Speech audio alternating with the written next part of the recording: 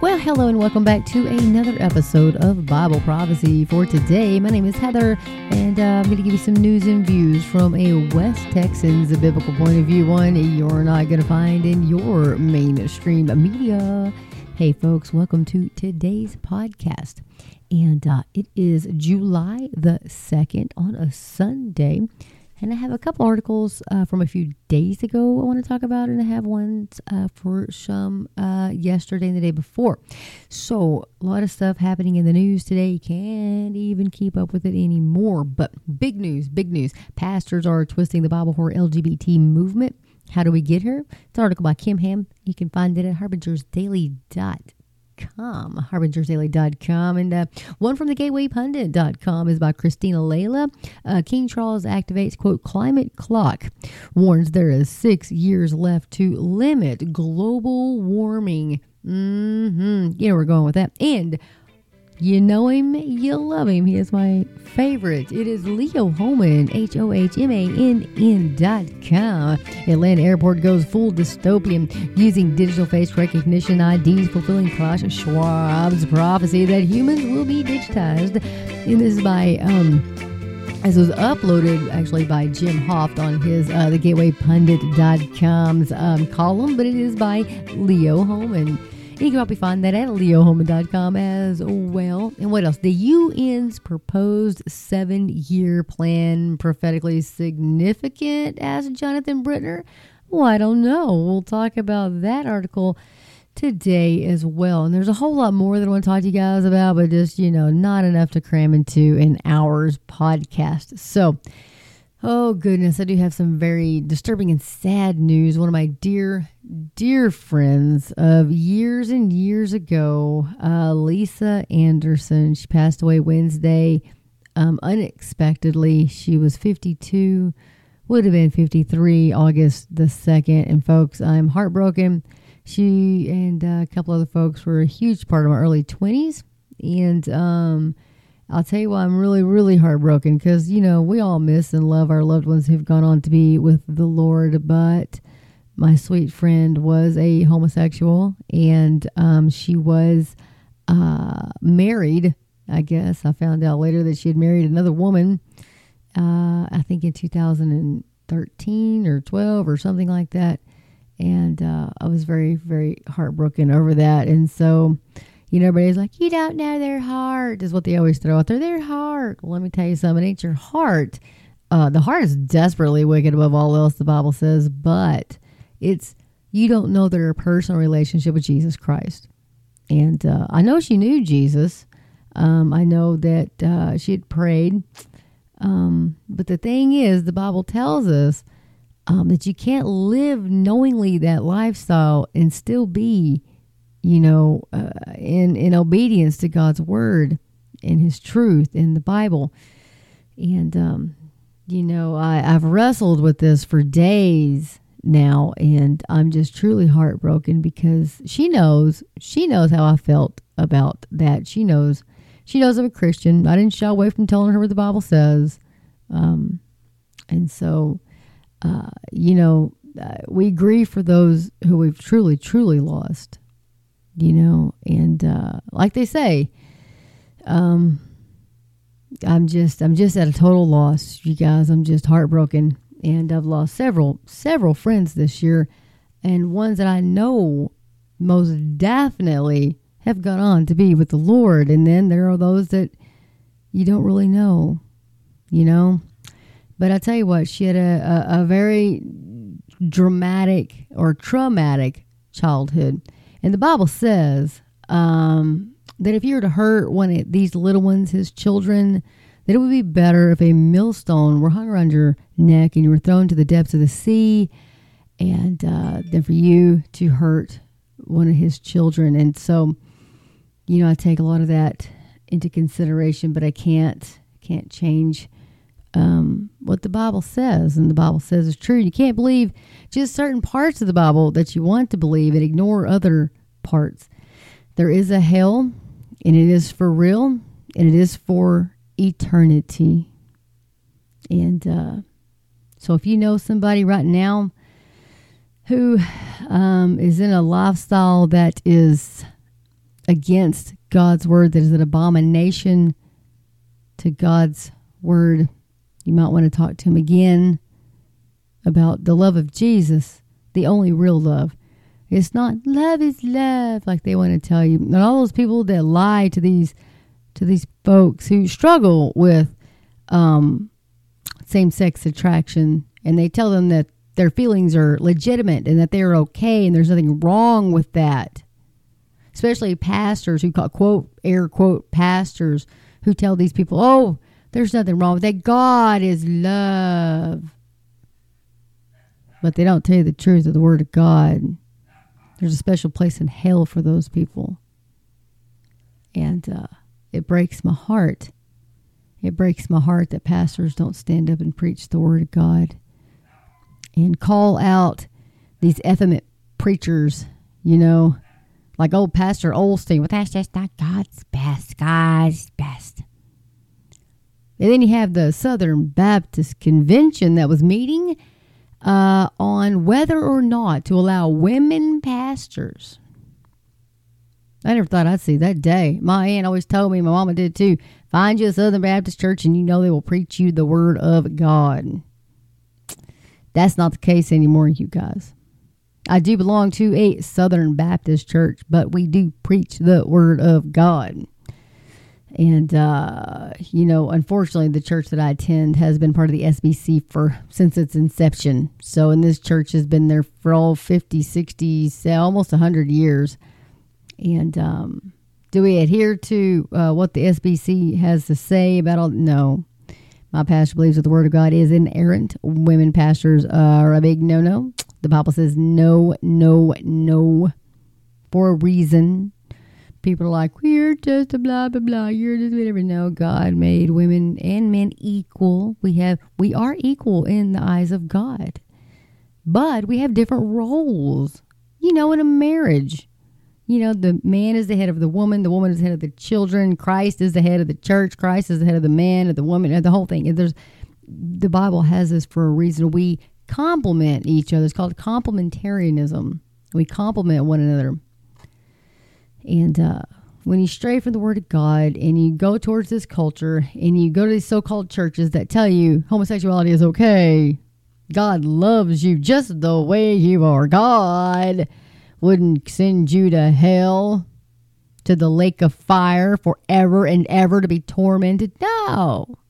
Of course not. What kind of a loving God would do that? They lie to you. Remember what Satan said? Did God say? Yeah. Folks, I am just heartbroken over my friend.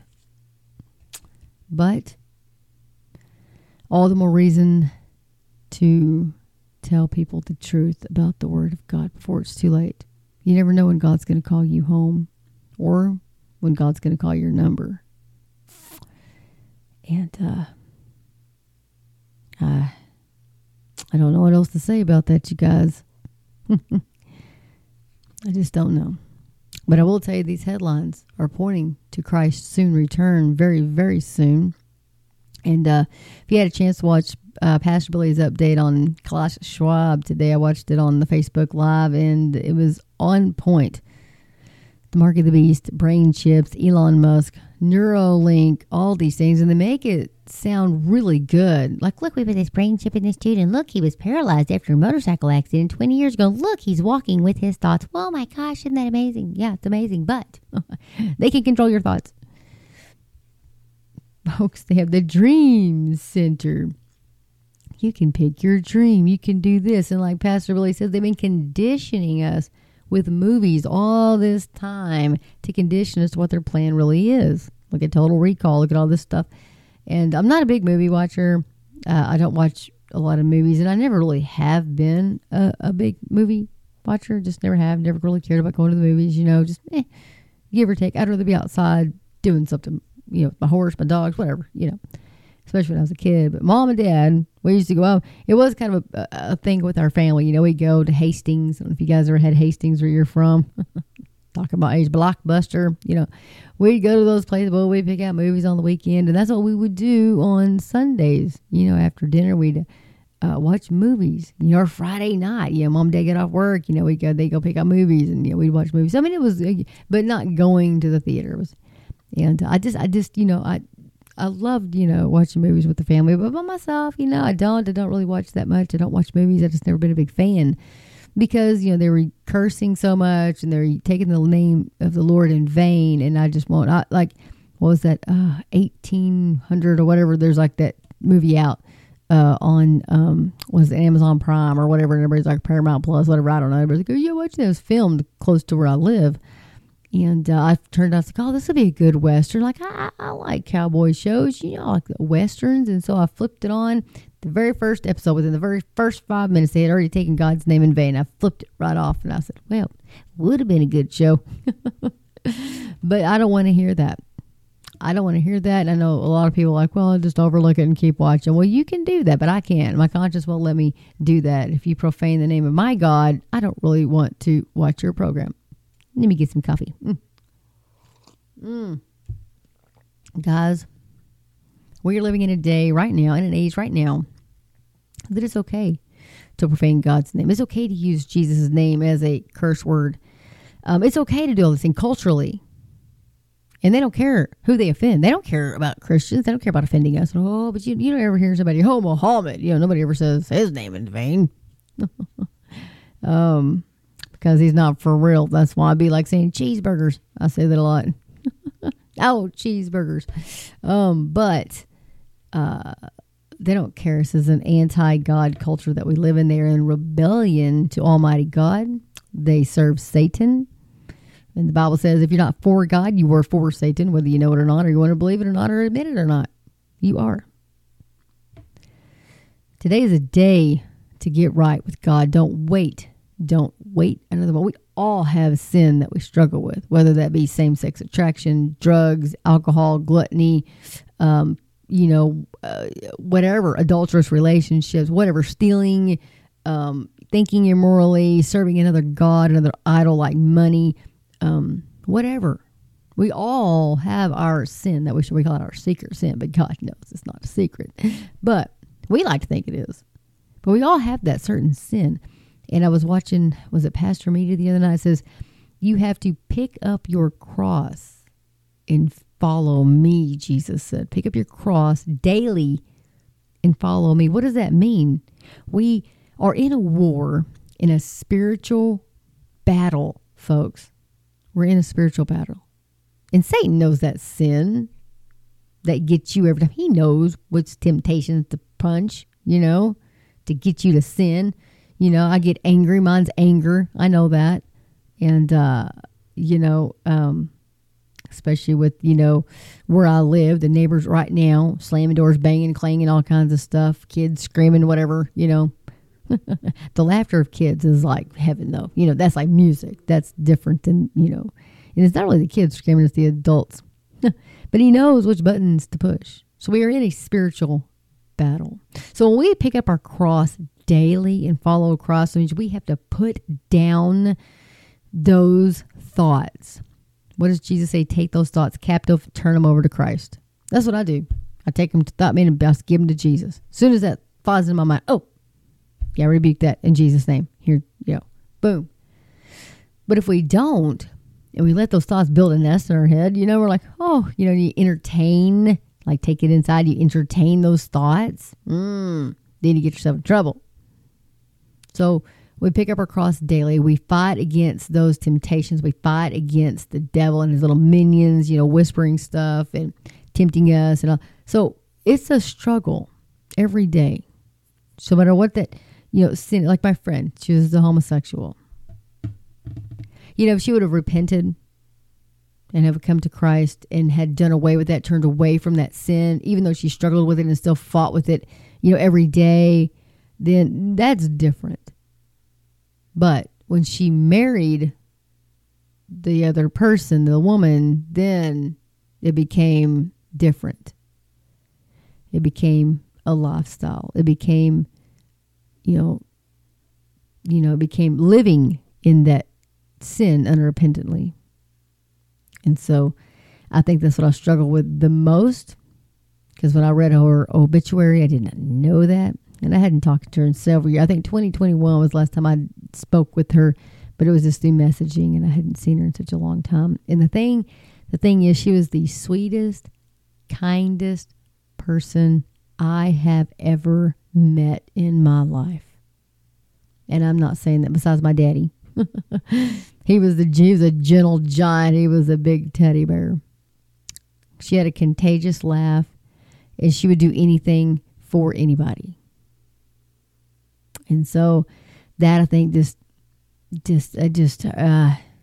nearly rips my insides out. You know, so we live in this world, and we tell people the truth. We tell them, we preach the truth, but then there come along them other folks that say, oh God, did God say that was wrong? Did he really? Well, that was the Old Testament they like to throw up. That was the New Testament. Jesus doesn't say anything about it. Jesus does. Jesus says a marriage between a man and a woman. And the Old Testament does speak about homosexuality. It's in Romans. Since several other places in the New Testament as well. Homosexual will not inherit the kingdom of God. Homosexual will not inherit, you know what I mean? Effeminate, which means you are a male, but you present yourself as like a female. You're very feminine. We would call those drag. Well, I wouldn't even call them drag. Drag queens like demonic. But we live in a world today, and I don't know why I'm off on this tangent, but I guess because my friend has just been on my heart since I found out Thursday or Friday. I found out Friday, but I don't know. But we live in a day where culture screams that this is okay, and we have the governments and these quote unquote medical doctors and all these people telling you that it's okay, and let's just change little Timmy into a little Jane, and let's just take Jane and make her a Jim, and it's just evil. It's child abuse. And then as you grow older, you know, nobody really steps in to tell you that it's the truth. But if they do, you get angry, and you don't want to hear it, or you ignore the person because you don't want to hear the truth, because they represent the truth, because they are the salt in the wound of your sin, and you don't want to be around those people, you know. And you would much rather migrate to the folks who tell you that your sin is okay. Tell you, hey, God loves you anyway. You know? Tells you that your sin is not really a sin. No, that's not a sin. That's a mistake. They say that a lot. Misappropriation of funds. You stole the money. You know? Call it what it is. But they don't. And we have these pastors out there like Andy Stanley, Joel Osteen, Burdick, all these people out there that tell them that this is okay, that affirm their lifestyle. The Methodist Church, you know, when they voted for that and God struck their steeple with lightning, it probably should have told them something, but it didn't. Same thing with the Baptist Church. They got struck too. Folks, the Southern Baptists, let me clarify that.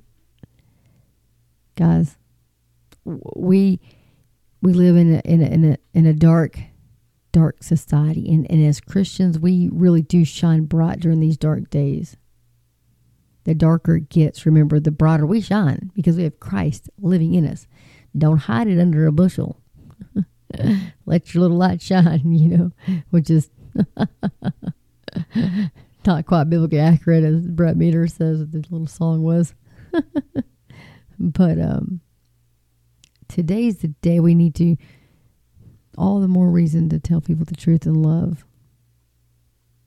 Don't say, you're going to go to hell, you know. Don't screaming at these folks. You got to tell them what the Bible says. The Bible says that a homosexual lifestyle is a sin.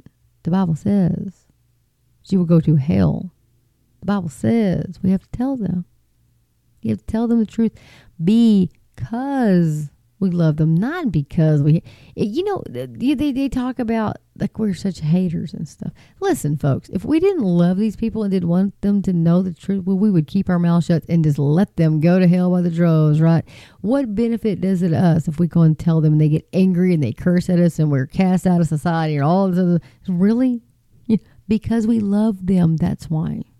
We are willing to be persecuted because we love them. And one day, may they turn to Christ, repent of their sins, and accept Him as their Savior, and ask Him to be their Savior. Ask Him to save them. Then they'll understand it. Or, if not, one day they'll be in hell thinking about that time and all those Christian friends and all those strange Christians that they didn't even know when to try to tell them the truth, and they denied it and didn't want to have anything to do with it and cursed them or whatever. And now they're in eternity of hell in the lake of fire, tormented day and night, never to cease for eternity. Folks, I don't even know. Anyway, well, let's check out some articles. Oh, my goodness, guys. So, Sustainable Development Goals, Jonathan Brentner. This is at jonathanbrentner.com, posted on the 27th of June, 2023. So the UN recently announced that they need, quote, 7 years of accelerated transformative action to achieve the SDGs. The SDGs are the 17 Sustainable Development Goals that the UN put in place 8 years ago, through which they intend to establish a one world government. Revelation 13. Anyway. Below is a quote from the UN's website regarding the upcoming summit, during which they hope the leaders of the world will commit to a 7-year initiative to achieve all their SDGs. And I quote, so the SDG summit in September 2023 must signal a genuine turning point. It must mobilize the political commitment and breakthroughs our world desperately needs. It must deliver a rescue plan for people and planet. At the center of this rescue plan, heads of state and government must recommit to 7 years of accelerated, sustained, and transformative action, both nationally and internationally, to develop on the promise of the SDGs. Leaders can show the resolve by adopting an ambitious and forward-looking political declaration at the SDG Summit and presenting global and national commitments for SDG transformation. Jonathan goes on to say, is the fact that the globalists of our day are thinking in terms of 7-year prophetically significant, folks, you know I say this all the time, 2030, we're in 2023. Makes me wonder. Anyway, Jonathan goes on to say, those who believe that these 70 weeks of Daniel 9:24 through 27 remain relevant for our day would answer yes. They teach that the last week of 7 years, as the prophet described in 9:27, awaits a future fulfillment. Those that deny the restoration of a kingdom for Israel won't place any prophetic significance in the UN's 7-year plan. That's because they claim that Daniel's prophecy of 70 weeks is no longer relevant because the church is now God's kingdom on earth, and thus there's no 7-year tribulation followed by Jesus' 1,000-year reign described in Revelation chapter 20, verses 1 through 10, which position aligns with the words of Scripture. He says, let's examine the evidence. And yes, shall we, Jonathan? Because I know you're going to tell us the truth. All right. So have all of God's purposes for the 70 weeks of Daniel 9:24 through 27 been fulfilled? In Daniel 9:24, the Lord revealed all that he intended to accomplish through, quote, his people, the Israelites, in his holy city, Jerusalem, during this 70 weeks. And this is where it says, 70 weeks are determined upon the people and upon the holy city to finish the transgression and to make an end of sins and to make reconciliation for iniquity and to bring in everlasting righteousness and to seal up the vision and prophecy and to anoint the most holy. Has God achieved all his purposes for his people and city during this extended time? No, He has not. The Lord has not yet brought everlasting righteousness to the world. Yes, Jesus did atone for our sins upon the cross, making reconciliation for iniquity. However, his purposes for the 70 weeks remain incomplete. God has not accomplished all these things through Israel, and more specifically through Jesus, his son. Because some would argue that the Lord has brought everlasting righteousness to the world in its spiritual sense through the church, we must continue to examine the words of Daniel's prophecy. So what does Daniel say will happen to the temple during the 70th week? So Daniel 9:27 tells us that the midpoint of the last week, the future prince will desecrate a Jewish temple. And he shall make a strong covenant with many for 1 week. He shall, listen to this, and he shall make a strong covenant with many for 1 week, and for half of the week he shall put an end to sacrifice and offerings. And on the wing of abomination shall come one who makes desolate, until the decreed end is poured out on the desolator. Has the defilement already happened, or does it await in future fulfillment? Some say that a Greek ruler named Antiochus Epiphanes fulfilled this prophecy on September 6, 171 BC, when he offered a pig as a sacrifice on the altar of the Jewish temple. But was this a precursor to Daniel 9:27 or its fulfillment? Those who have calculated the time of the first 69 weeks of Daniel's prophecy discover that this time period ended on the exact same day that Jesus rode triumphantly into Jerusalem, 1 week before he was cut off, fulfilling the words of Daniel 9:26. It's illogical to say that the 70th week occurred before the previous 69. That's similar to saying the number of 12 comes before the number 5. Secondly, and most importantly, the Lord himself said that Daniel's 70th week remained unfulfilled in his day, 200 years after Antiochus defiled the Jewish temple. Jesus referred to the temple desecration when talking about the end of the age. Jesus in Matthew 24:15 referred to the fulfillment of Daniel 9:27 as a future event. So when you see the abomination of desolation spoken of by prophet Daniel standing in the holy place, let the reader understand. When he asked about the end of the age and his return to the earth, Jesus mentioned Daniel's prophecy of the desecration of the temple as a sign of these things. In AD 70, a Roman general named Titus destroyed the second Jewish temple along with much of Jerusalem. This set off a persecution of the Jewish populace that resulted in the death of a great many. A great many pastors and Christian teachers, writers today claim that Titus fulfilled Daniel's 70th week, as well as Jesus' words in Matthew 24:15-20 at this time. However, it is credible to say that Titus fulfilled Daniel's prophecy of the seven. He goes, however, is it credible to say that Titus fulfilled Daniel's prophecy of the 70th week? No, it's not. He says it's impossible that Titus could have been the desolator of the temple during the 70th week of Daniel because what the Apostle Paul said about him.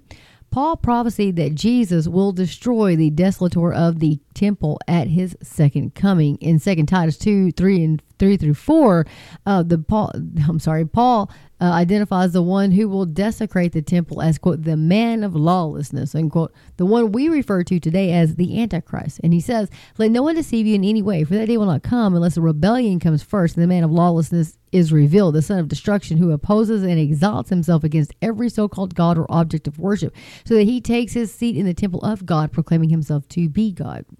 The apostle tells us that the future desolator will blaspheme the Lord, sit in the temple of God, and proclaim himself to be God. This has to be the guy that the prophet talked about in Daniel 9:27 and that Jesus referred to in Matthew 24:15. Who else could it be? Jonathan asks. Paul then adds one detail about the one that will commit Daniel's abomination of desolation at the halfway point of the 70th week, and he says, and then the lawless one will be revealed, whom the Lord Jesus will kill with the breath of his mouth and bring to nothing by the appearance of his coming. 2 Thessalonians chapter 2, verse 8. Jesus himself will kill the future prince that will desecrate the temple at his second coming.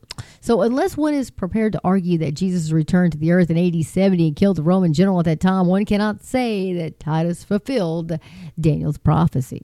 So folks, it gets really, really good. So it says, in the words of Scripture matter, that the events of 9:27 can't reach fulfillment until the time just before the second coming, because the Bible tells us that Jesus will kill the desolator of the temple at his return to the earth. So I gotta fix my mic here, guys. Sorry. There we go.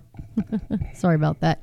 So the Apostle John witnessed the desolator's future destruction. So writing in AD 95, John tells us that the coming beast, whom we identify as the Antichrist, will open its mouth to utter blasphemies against God, blaspheming his name and his dwelling. Revelation chapter 13:6. This is the guy of Daniel's prophecy 9:27, as well as the one Jesus referred to in Matthew 24:15. He's also the man of lawlessness of 2 Thessalonians chapter 2. Who else could it be? So in Revelation 19 through 20, John provides an eyewitness of the future destruction of this future beast, the very one who will desecrate the Jewish temple at the midpoint of Daniel's 70th week. And I saw the beast and the kings of the earth with their armies gathered to make war against him who was sitting on the horse and against his army.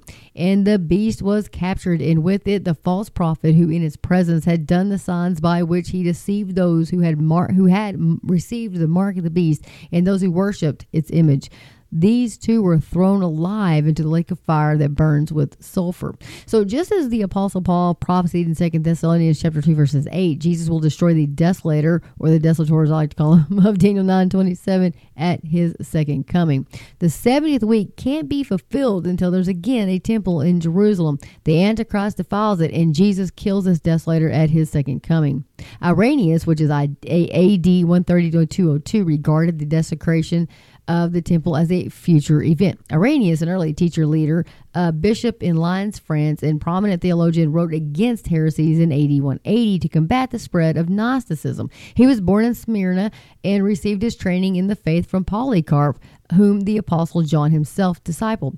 In Against Heresies, Book 5, Chapter 30, Section 4, Irenaeus wrote these words, and I quote, "But when the Antichrist shall have devastated all things in this world, he will reign for 3 years and 6 months, and sit in the temple in Jerusalem. And then the Lord will come from heaven in the clouds in the glory of the Father, sending this man and those who follow him into the lake of fire, but bringing in for the righteous times of the kingdom." And so, this quote is important for the following reasons, Jonathan said. Irenaeus, writing 110 years after Titus destroyed the second temple, believed there would be a future temple in Jerusalem that the future Antichrist would defile. And number two, Irenaeus said that the Antichrist would sit in the temple in Jerusalem, exactly as Paul said he would do in 2 Thessalonians chapter 2, verse 4. And number three, Irenaeus also predicted that Jesus himself would destroy the Antichrist in his second coming again, just as Paul described. So, although Irenaeus' words are not scripture, it's highly significant that a respected 2nd century AD theologian believed there would be a third temple in Jerusalem in which the still future Antichrist would sit and defile. So what's most relevant for our discussion is that Irenaeus wrote these things at a time when both Israel and a temple in Jerusalem didn't even exist. Folks, I'm telling you. So there must be a future 70 week of Daniel for Israel and Jerusalem. He goes, let's put together the biblical evidence for placing the desecration of the third temple in the future. So Daniel predicted that a coming prince would put an end to the temple sacrifices and commit abominations at the temple at the halfway point of the 7th week of his prophecy, and that is Daniel 9:26 and 27. Of course, Jesus referred to Daniel's desecration of the temple and placed it at the end of the age as a sign of his return to earth, Matthew 24, verses 3 and 15. The Apostle Paul said that the Lord himself will kill the desecrator of the temple at his second coming, 2 Thessalonians chapter 2, verses 3 through 8. In writing in AD 95, the Apostle John wrote about a future beast who would blaspheme God in his dwelling, the temple, which is Revelation chapter 13, verse 6. And number 5, John witnessed the destruction of this beast, the Antichrist, as the Lord allowed the apostle to see events related to his second coming in Revelation chapter 19, verse 20. Number 6, since a key event in Daniel's 70th week of years has not yet occurred, the entire week must also await a future fulfillment. And number 7, since it's true that the entire 70th week of Daniel awaits a future fulfillment, then God's purposes for the nation of Israel and Jerusalem must also remain in effect. So in the UN's 7-year initiative prophetically significant? Yes, It is. We must not overlook the fact that the globalists of our day are thinking in terms of a 7-year commitment to their objectives. This is relevant not only because the 7th week of Daniel's prophecy remains unfulfilled, but also because of the convergence of a great many signs pointing to the nearness of the 7-year tribulation. These things should heighten our curiosity. He says, please know that I'm not predicting the Lord will return for us this year with the Antichrist using the September UN meeting to put in place for 7-year covenant of Daniel 9:27. He goes, I realize we might not be quite that close to the rapture, he says, but what if we are? What if Jesus comes for us today, this week, this summer? Are you ready? He asks. I don't know about you guys, but I'm ready. I'm ready. I'm waiting. I'm looking. Come, Lord Jesus, please. Come, Lord Jesus. And I do want to throw out some of his books here. He does have several books. This is Jonathan Brittner, by the way, and you can find it at jonathanbrittner.com. But he does have his latest book is Cancel This, What Today's Church Can Learn from the Bad Guys of the Bible. The book is all about growing in maturity in Christ. The bad examples of these characters reveal the mindset we need for living at a time when the cancel culture dominates our culture. And, of course, he provides a detailed defense of the pre-tribulation viewpoint in the triumph of the redeemed and eternal perspective that calms our fears in perilous times. Folks, you guys can check out both of those. If you want to, you can go to jonathanbrittner.com, and I'm sure he's got them on Amazon as well, but I have one of his books as well. He's very, very good. So let's jump to, let's just go to King Charles. I call him K. Charles. K. Charles activates his climate Glock clock. I got Glock on my mind. It's good guns, by the way. Anyway, it warns there is 6 years left to limit global warming. There's a video included. I will put this link in the description of this podcast so you guys can watch the video if you so choose. This is by Christina Layla. Uploaded on June 28th of 23 to thegatewaypundit.com. K. Charles III in London, Mayor Sadiq Khan on Wednesday activated a climate clock, quote, warning there are about 6 years left to limit global warming. More like 6 years left until global communism, a new world order, and a one world currency. Quote, today with His Majesty King Charles III, we launched the climate clock, a visual reminder of the urgency of the climate crisis. The climate emergency poses a threat not only to the future of our city, but to the future of the world. And that is why it must remain a key priority, Sadiq Khan said. You can watch that there. Here's the mayor of London. Shows old K. Charles up there. Oh, yeah, you guys. They got they got big plans for us. Did you know you're part of those plans? Did you know they had plans for you? They sure do. So the Daily Mail reported K. Charles and London Mayor Sadiq Khan have launched a national climate clock, which warns there's, of course, blah, blah, blah. The 6 years left until, oh my gosh, we're all going to burn. I'm sorry. The king, they're going to burn. We won't. If you take that mark of the beast, you're going to burn. You talk about climate change, global warming. It's going to be some warming going on where you're going.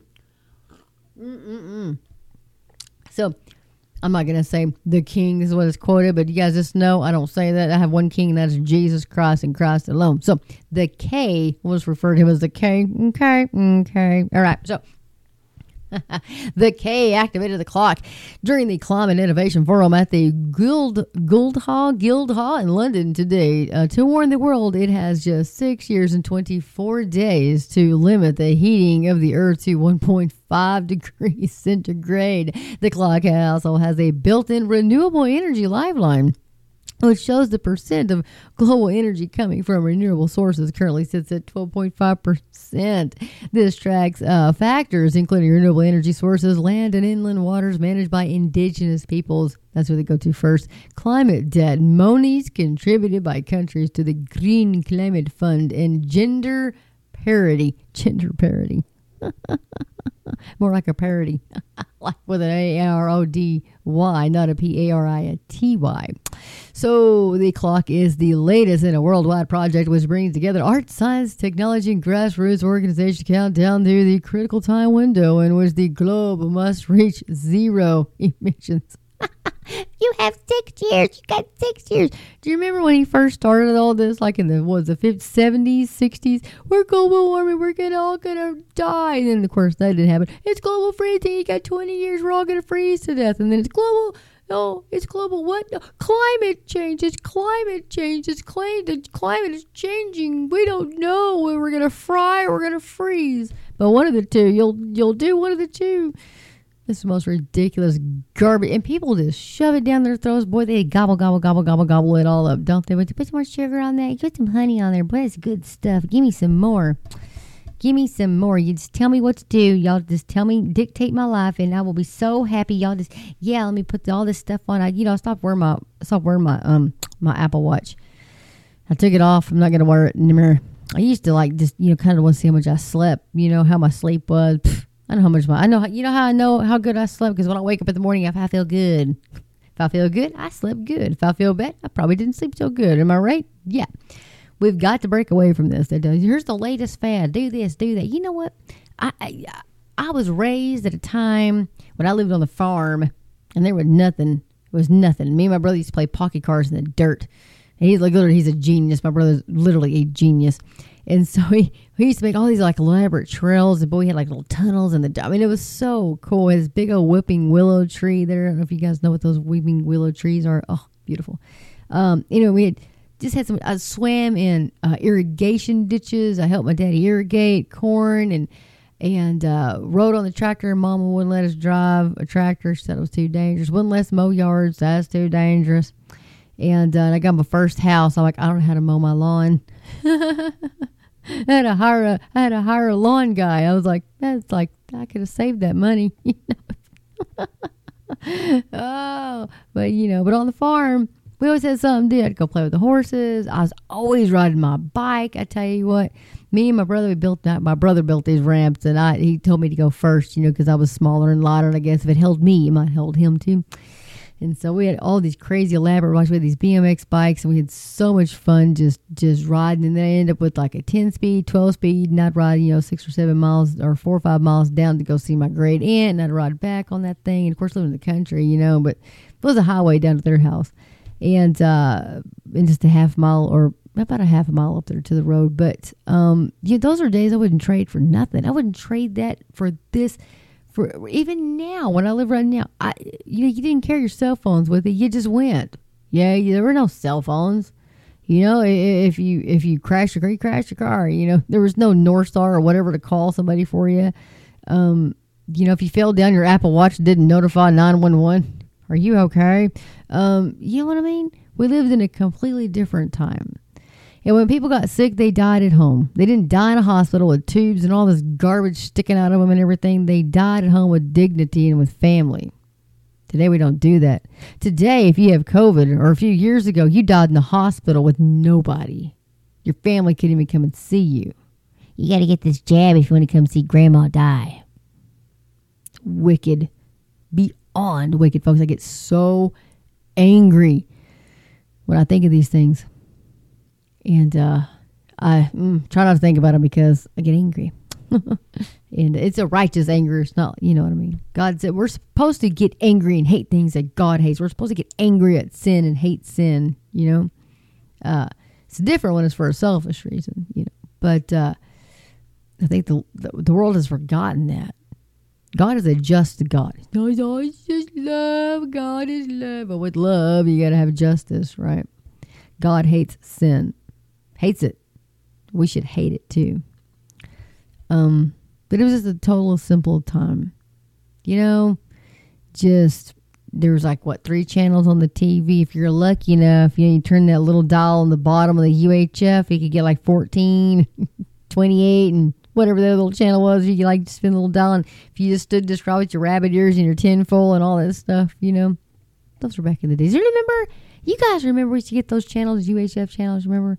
But then they changed it to digital channels. And then everybody had to get a digital antenna. And then they had to go to these newer TVs. And see how they condition you and they just force you into doing things, They just keep it on. Now they're getting these 15-minute cities. I've been telling you guys about this for a very long time. But now that it's coming out into the mainstream media now, they're going to start forcing all that. And then people don't realize that they're taking your freedoms away slowly but surely. God has given us an innate freedom. He's given us freedom. He's given us this beautiful planet Earth to enjoy, to eat meat. It's what's for dinner. Beef. Sorry, Pastor Billy, but I like chicken too. Bok, bok, bok, bok, bok. Yeah, sorry, Pastor Billy. If you guys don't watch Pastor Billy Crone, getalifemedia.com, getalifemedia.com. He doesn't like chicken, cracks me up. But anyway, it's very foul meat. Just remember that he does have a point. The lab-grown meat they've started is chicken, and there's no telling how long it's already been in the food line at your supermarket.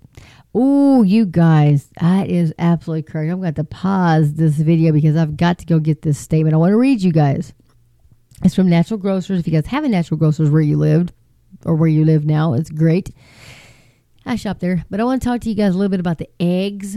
I may not get to the articles. I may have to do these other articles tomorrow, but this is important. This is very important. It's nutrition is what you're putting in your body. So let me go grab that article and I'll be right back. Okay. Sorry about that, but this is important. So when you go to the grocery store and say, oh, it's cage free. Oh, it's this. Oh, it's organic. Oh, it's that. It's got these little stamps on it, right? Our hens are always allowed to do whatever they want to. That's right. Well, that's not the case. So I'll read you guys. This is Natural Grocers, and it says our egg standards. So cage-free and free range probably don't mean what you think they mean, except at Natural Grocers. So it says, unfortunately, the labels on eggs you see in most grocery stores do not necessarily mean what you think they mean. It goes on to say, per the USDA definition, cage-free only means the hens are not in cages during the laying cycle. The hens do not go outside and can even be caged when not producing eggs. Additionally, the cage-free label doesn't cover ecologically thoughtful practices or humane standards of care, such as air quality, natural lighting, and environment that promotes natural behaviors and protects the hens and space requirements per hen in the barn. Additionally, under USDA guidelines, eggs can be labeled as free range even if there is just a hen-size flap somewhere in their indoor area, and the outside area consists of a screened-in enclosure with a concrete floor. You probably wouldn't expect it, but hens that are not laying eggs can still be caged. Additionally, the free range label also does not cover ecologically thoughtful practices or humane standards of care. Because of the limited requirements for these labels, we were driven to establish our own standards for free range eggs in 2016. And their minimal standards are at Natural Grocers. Continuous access to the outdoors means hens must go outside during both the laying cycle and when hens are not laying. Outside must be a range, grass, and trees with room to peck and hunt for bugs. The outside space must have room for all hens to be outside at the same time, and sufficient space inside and out to promote natural behaviors and provide for health of the hens. Of course, most retailers are currently struggling to meet a cage-free standard, let alone meet our standards of free range. Folks, if you have a Natural Grocers where you live, you might want to visit one of them and get you some good eggs. Better yet, somebody in your community that's got a couple of chickens, get some eggs from them. Anyway, I like Natural Grocers. I go there a lot to buy my eggs, and I can have eggs now. So, guys, so much is going on. So I want to throw this up here in light of everything I talked about earlier. Seems like this morning when I started.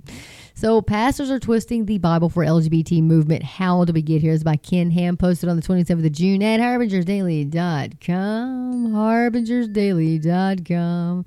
Okay, so it says Ken Ham says, when you reject historical Genesis, you open the door to further compromise because God's word is no longer your authority. Man is your authority, and you'll often alter the word of God to fit with man's ideas.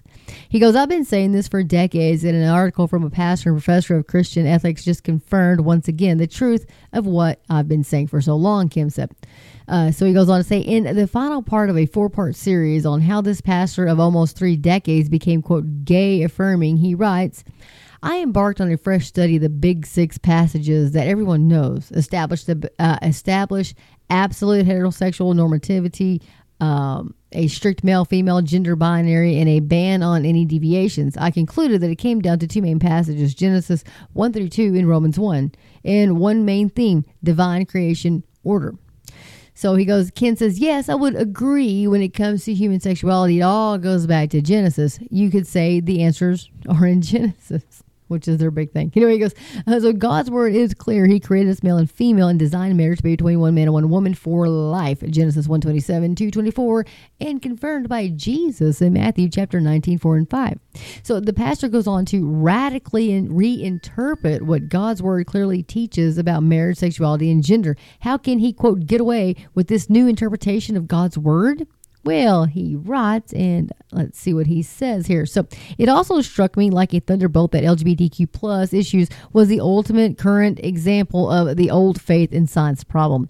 I then reasoned by analogy from other moments where the creation narratives were read woodenly or literally in creative faith science problems. Earth as the center of the universe, a 6,000-year-old Earth, a literal 6-day creation, the impossibility of accepting anything like the theory of evolution. And it dawned on me that this was a solvable problem got stuck there in integrating our primal cosmology creation narrative with an honest appraisal of the world as we find it, unquote. So Ken goes on to say, so to solve the, quote, problem of wanting the alphabet soup, the LGBTQ affirming but having to go against the word of God to do so, he simply reinterprets God's words with an honest appraisal of the world as we find it. In other words, God is not his authority. Man is his authority. He says, I've always said the way a person takes Genesis is an authority issue. It's a temptation as old as the Garden of Eden when Satan tempted Eve with, did God really say? And you will be like God. Our sin nature is such that we have a natural propensity to doubt God's word, twisted to conform what we want to believe and make ourselves God over Scripture. To fall for the temptation to reinterpret God's word regarding marriage and gender, this pastor first rejected a literal Genesis, that God created everything in 6 literal 24-hour days just a few thousand years ago. He allowed man, not God, to be his authority. So then when it came to questions regarding social issues in our culture, it was easy for him to reject God's word as the authority and reinterpret Genesis yet again. He says, as I've always said, a historical Genesis is an issue of authority. Do you start with God's word or man's word? So, guys, you can check out Answers in Genesis, too. That is by Ken Ham, and I like Ken. I don't know why I'm saying Ham. Ken Ham.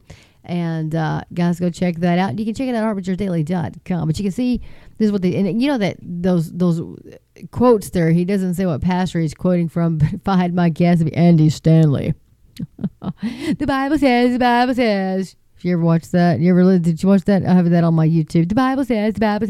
Yes, Andy, the Bible says. Yes, folks, Gnosticism, and the Bible says, the Bible says that they would creep in unexpectedly. They just smooth as butter. You will know the difference because you get a little truth with a little bit of false. And my phone is blowing up, you guys. I don't know what's going on. Sorry about that. Let me see what we got. My goodness, everything's going through here. Oh, severe thunderstorm for my location. Well, surprise. It is June in Texas. Yeah.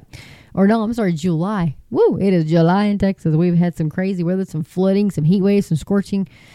Lots of stuff happening here today. But with that, I am going to have to cut this program short because I am a dog walker and a dog sitter, and I have some customers, puppies, well, really puppies or doggies, but I'll let them stay outside today because it was nice. And I'm going to go bring them back in right now because I do not want them to get rained on. I'm going to pull up the radar here like you guys are sitting in my living room or something. Yes. So you never know what's going to happen here in Texas. We have crazy stuff. My brother there in Palm Springs sent me something yesterday, 107 degrees. I was like, whoa, Nelly. And I think we were at 98. And today he sent me one this morning. I was in church and he sent it to me. It was like 9:30. It was already 100 degrees in Palm Springs. I was like, whoa, 9:30 his time. Of course, it was like 11:30 my time. I'm like, wow, buddy, it's going to be hot for you guys today. Oh, man. But guys, I better get off here so I can go let those little fur babies in. And, appreciate you guys listening. I really do. Thank you guys so much for your support and your encouragement. I know I didn't talk about a lot of things pertinent, but, I pray every time before I do a podcast. And I just pray that whatever the Lord wants me to speak about, that I will speak about. And so, and I have forgotten this twice now. I'm so sorry. Battle Plan, Alan Jackson. I'm going to read the closing one. I read the morning prayer, but we're going to read the evening proclamation that I should have read like 3 podcasts ago. I'm sorry. So he says, I testify as to what the Word of God says, and that Word of God says the blood of Jesus does for me. Through the blood of Jesus, I am redeemed out of the hand of the devil. Through the blood of Jesus, all my sins are forgiven. The blood of Jesus Christ, God's Son, continually cleanses me from all sin. Through the blood of Jesus, I am sanctified, made holy, set apart to God. Through the blood of Jesus, I am justified, made righteous, just as if I'd never sinned. My body is a temple of the Holy Spirit, redeemed, cleansed by the blood of Jesus. Therefore, Satan has no place in me, no power over me, through the blood of Jesus. Folks, get in the Word of God. Let the Word of God get into you, because if you don't, you're not going to know how to pray. You got to pray the Word of God. And those are some great proclamations from Pastor Alan Jackson right there. When people say, I'm justified, what does that mean? Just as if I'd never sinned. I love that. That's how God sees you if you have Jesus Christ as your Savior. So don't wait another day. Today is the day of salvation. Cry out to Jesus. Ask Him to save you today while you still have time, before it's too late. Before it's too late. Thanks, you guys, for listening. And get in the Word of God. Let the Word of God get into you. And Maranatha, Lord Jesus, Maranatha. May God bless each and every one of you. Keep looking up. Stay hopeful. Be encouraged by the Word of God. Be encouraged by the headlines and the culture that we live in today, pointing to Jesus Christ is coming soon and very soon. Soon and very soon we are going to see our King. Folks, get right. Get ready. I'm telling you, I'm excited. Do that rapture practice. Tippy-toe dance, tippy-toe dance. Praise Jesus. Hallelujah. Thank you, Jesus, for today. Guys, get out there and tell somebody about Jesus. Thank you. Keep looking up, because your redemption draws near.